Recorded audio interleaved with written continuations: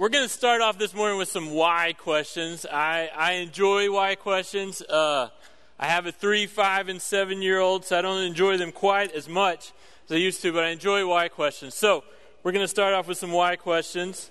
Why is it called a building if it's already built? Why is the slowest part of the day called rush hour? Why is abbreviated such a long word?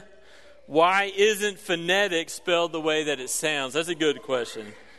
Why does the sun lighten our hair but darken our skin? And then a why question that I have no answers to, that doesn't make sense to me at all, is why do people still root for the Houston Astros? That's from my friend Brian. So this morning I want us to wrestle with and answer this question of why church? Why church? This seems especially timely and pertinent this morning with our seniors as they begin to wrestle with why church. But it's not just 18-year-olds. As I listen and talk to people, it's 28, 38, 48, 58, 68-year-olds that are wrestling with why church. Just this week, Gallup released a poll, and they found that for the first time since 1937, when they started polling, they've been polling since 1937, and for the first time since 1937, less than 50% of Americans identify as a member of a religious institution. So why church? If someone were to come to you and say, I'm tired of church, I think I can volunteer for 3 hours on a Sunday morning, I can still give my money to good causes, I can still make it to brunch, why do I need to go to church? Or maybe someone were to say to you, at the end of a long week, my life is crazy, the work week is crazy, kid stuff is crazy, trying to get up in the morning, the only way I can get rest is to not go to church anymore. Why church? And we could go on, right? In this season of my life, why church? I went to church and only got hurt. Why church? I went to church, I didn't get anything out of it. Why church? I love Jesus, but I don't go to church. Why church? Or I get used to not going to church during COVID. Why go to church? If you have your Bibles, go to Ephesians chapter 5. Ephesians chapter 5, verse 25 is where we're going to be. This is not your usual Senior Sunday Baccalaureate text. This is the wedding text. I love to preach this text at weddings. But I want us to read this text this morning and to read it through the lens of this question, why church? Read it through the lens of Jesus and his bride, the church. So Ephesians chapter 5, verse 25, let's read. Husbands, love your wives, just as Christ loved the church and gave himself up for her, to make her holy, cleansing her by the washing with water through the word, and to present her to himself as a radiant church, without stain or wrinkle or any other blemish, but holy and blameless. In this same way, husbands ought to love their wives as their own bodies. He who loves his wife loves himself. After all, no one ever hated his own body, but he feeds and cares for it, just as Christ does the church. For we are members of his body. For this reason, a man will leave his father and mother, be united to his wife. The two will become one flesh. This is a profound mystery, but I am talking about Christ and the church. However, each one of you also must love his wife as he loves himself, and the wife must respect her husband. One of the things that's interesting about this text is that it is written, Paul is writing this text at a time when marriage is on the decline. In fact, marriage is in danger of not being what we know it to be. And so Paul writes this, and he says, one of the things I was reading this week, is that in the Jewish world, Jewish girls were refusing to marry because their position as a wife was so uncertain and held so little value and merit. In the Greek world, faithfulness among husbands was non-existent, and they could get divorced on a whim. In the Roman world, scholars have said the whole atmosphere was adulterous. There was a saying that said women were married to be divorced and divorced to be married. The marriage bond was on its way to a complete breakdown. And Paul writes this text, this strong text, about what marriage is and what it isn't and what it looks like. And so today, as we attempt to look at this text, not through the lens of a husband and wife, but through the lens of the church in Jesus, I think it's interesting to read it now, when the church is on the decline, when the church is in danger. Now, I want us to remember what Dan Bushell said 2 weeks ago. The global church at large is not on the decline. Christianity around the world is growing at a rate that maybe it has never grown at before. But in our little neck of the woods, in our little place on earth, Christianity, the church, is on the decline. So why church? Couple things. First, the church is broken. I have become convinced that any conversation about why church must start with this admission, must start with this confession. Jesus did not die for a perfect church. Jesus is not washing and cleansing a perfect church. He's washing and cleansing a church that is broken. We fool no one when we ignore the pain that the church has caused. We fool no one when we act like we have it all together. The church is a hospital for sinners, not a hotel for saints. Right? And so when the church is a hospital for sinners, when that is our model, things will get messy and brokenness will ensue. There is a story in Donald Miller's book that he writes, Blue Like Jazz. Many of you may be familiar with this story. But Donald Miller tells the story. He's a college student at Reed College in Portland, Oregon. Reed College is a liberal arts university in Portland, Oregon, that is not known for being very welcoming of organized religious groups. And Donald Miller is a student on this campus, and he's part of a small campus ministry at Reed College. And every spring, Reed College holds this festival called the Ren Fair Festival. And essentially, it is a 4-day party on campus. They shut down the whole campus, and for 4 days, it's just craziness. And Donald and his friends in the campus ministry decide they want to be a part of this somehow. They want to show their fellow students that they are a part of their campus as well. They want to be a presence in the midst of that chaos. And so they decide to build a confession booth. And so Donald and his friends, they build this confession booth, and they plant it right in the center of the campus. And the festival begins, and Don volunteers to be the first one to sit in the confessional booth. And he sits in that booth, and he sits alone for a while. And after a while, someone walks into that booth, and they begin to kind of start confessing, and Donald stops them immediately. And he says, this isn't that type of confession booth. Instead, I want to confess to you all the ways that the church has messed up. And so he confesses for all the pain and harm caused by the Crusades. He confesses for all the ways that Christians have not represented Jesus well. He confesses that Jesus says to care for the poor, and he hasn't cared for the poor very well. He confesses that Jesus says to love those who persecute you, and he tends to lash out at his enemies. And he confesses that he has not been a very good follower of Jesus, and this has brought great harm to lots of people. I believe any conversation of why church must start like this. This is the elephant in the room that we cannot ignore. In our culture, which is very, very, very skeptical of institutions, and rightfully so, we must acknowledge this. I mean, think about it. If you were going to get in a relationship with someone who had caused lots and lots of pain, you would want them to first acknowledge that, to not ignore it, to not minimize it, to not run from it, but to acknowledge it. And if the church is a hospital for sinners, not a hotel for saints, if it's a hospital for sinners, we do have brokenness. And it does no good to ignore that.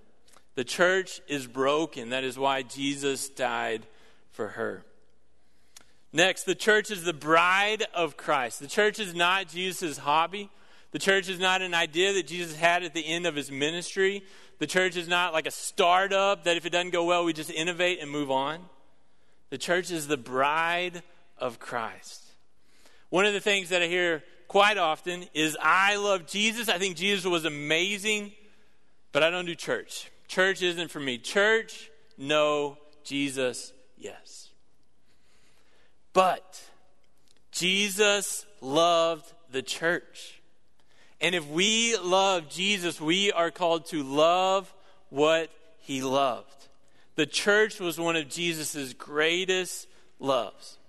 Now, this is where it gets a little tricky. I've heard people talk about this, and they say sometimes, maybe sometimes more often than not, we tend to date church rather than to be married to church. And so we view our relationship like a boyfriend or girlfriend. If this is going well for me, if I'm getting something out of this, if this is helping me, then I'm in it. And if it's not, then I'm out. Now, this isn't to negate everything I just said. Walk into church with your eyes wide open. Find a place that is humble and contrite and honest about their weaknesses and their struggles. And then get invested.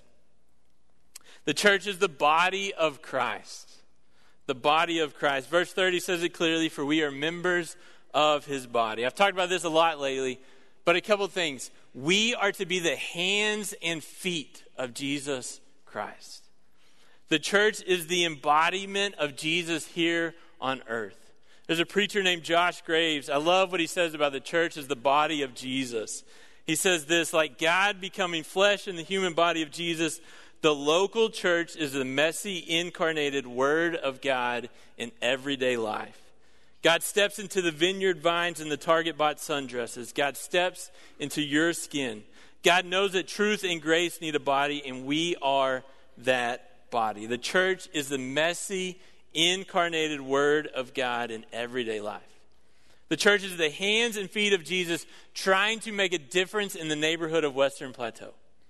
Trying to be light in the halls of Tascosa and Randall. Trying to be light in the workplaces of Amarillo. Together we are the body of Christ. Next one, wake up. The church is boring when we remove the Spirit of God from the body of Christ. One of the things that we have learned in the past few months as we kind of come out of COVID is that churches who believe that the Spirit of God is present among them when they are gathered are seeing their people return at a much faster rate than those who tend to view church more like a country club. See, what if we believed that God was present here among us when we gathered on a Sunday morning? That God was present in the breaking of the bread and the drinking of the cup. That God was present in the collective worship of broken sinners. That God was present in the communal reading of the Holy Scriptures. We are an imperfect church made up of broken people that together create a perfect place to experience God. I wonder if on some level, when Paul says, this is the mystery of Christ in the church, if that isn't part of the mystery, that a broken group of sinners, when we come together, God is present among us. It's an incredible, incredible mystery.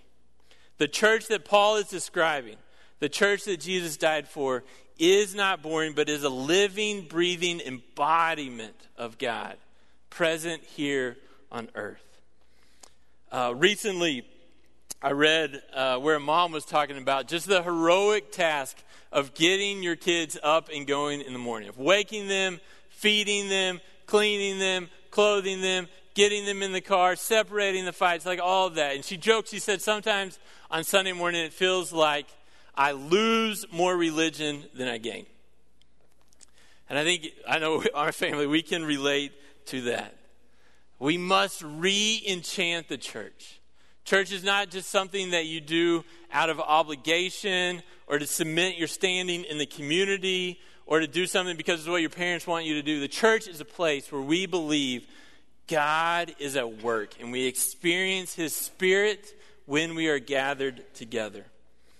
Next, the church is family. The church is a weird family that Doyle alluded to, but it is a family that we belong to. It is made up of all ages, all backgrounds, all personalities.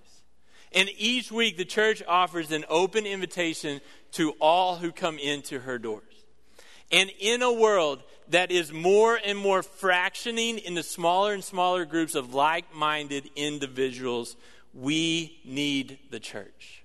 A church that opens its doors each Sunday and says, no matter where you are, or where you come from, or what you've done, or what you look like, you belong. I love that my 3, 5, and 7-year-old feel like they belong here.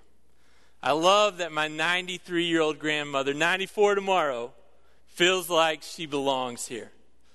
I love that my teenage students feel like they belong here. The church is a place where you belong. J.P. Conway, in his book, Broken But Beautiful, he tells a story about his friend named Richard. And Richard attends this church, and one Sunday morning, Richard notices a visitor walk in the church. And so Richard walks over, introduces himself, meets the visitor. Visitor's name is Jack. Richard and Jack visit. Richard helps Jack find a seat in the auditorium. And then throughout the morning, Richard is kind of watching to see if Jack knows anybody else in church, if he has any connection with anybody else in church. And it seems like Jack doesn't really know anybody in church. After church, Jack is standing out in the foyer, and he's just kind of standing there, like waiting for something to happen. And so Richard walks up to him and says, why don't you come to lunch with me and my family? And so Jack comes to lunch with Richard and his family. Richard and Jack are sitting at the end of the table, and Richard just asks Jack, he says, why did you come here this morning? Why did you show up? And Jack says this. He says, well, I just got in from Georgia yesterday. I hit a rough patch and needed a fresh start. I pulled into a motel last night. I hardly have any money, and I don't know what to do. An older friend of mine told me to find a church and wait around until somebody invited me to lunch. Then I should do whatever that person tells me to do. So what do you think I should do? And Richard and Jack built this beautiful relationship where they became friends. They became mentors for each other. Richard helped Jack get on his feet. Jack found a place to belong. The church is a family where everyone belongs. The church is a place where you become like Jesus. In many ways, I think marriage is the relationship in our life that shapes us more than any other relationship. And Jesus says the church is his bride. That the church is the place where we are transformed into Christ-likeness. That if we believe Jesus is the Son of God and we love him, we believe he came and lived the best possible life, then the church should be the place where we become like him. The church should be the vehicle for Christ-likeness in our lives. The church isn't as much about attendance as it is about transformation. And then we come and we acknowledge that we need this place, we need this people to become more like Jesus. If I could, I want to dismiss our elders and ministers to their places around the church at this time. And Carl, if you would, put these questions up. So each week we try to give you some questions. I hope you'll take a picture of these questions if they pop up. If not, I'll read them to you. But the questions that I want you to wrestle with this morning, seniors, will the church be a priority in your life? Why or why not? And what are the implications of that decision? Church, is the church a priority in your life? Why or why not? What are the implications of that? And then last, why church? Like if someone were to ask you why church in our culture 2021, how would you answer that question? Why do you go to church? Parents, do your kids know why you wrestle with them on Sunday morning to get them to church? Do your kids know why church is a priority in your life? So I hope you'll take a picture of these, talk about them at lunch, journal through them this week, wrestle with these questions this week. So we wrap up this morning, hear this. The church is broken, but she is beautiful. The church is the bride of Jesus Christ. The church is the body of Jesus Christ. The church is not boring when it becomes a place where we encounter Jesus Christ. The church is a place where you belong, and the church is a place where you become like Jesus. One more word for you this morning: be. This week, I had the privilege of running into one of my favorite people in the world. He is in his 80s. I am in my 30s. He can fix anything. I cannot fix anything. He drives a truck. I drive an Altima. He wears boots. I don't own boots. But he is one of my favorite people in the world. And the only reason we have relationship is because of the church. And so we get together. He starts talking, and I start listening. He starts telling stories. I start listening even more. And then he starts talking about the church. He starts talking about all that the church has taught him. He starts talking about all, and he knows, he's been in church a long time.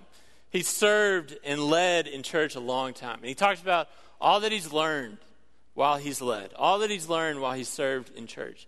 And then he says this: I do not know where I would be without the church. I don't know where I would be without the church. And that has stuck in my head ever since he said it. Because it's true for me.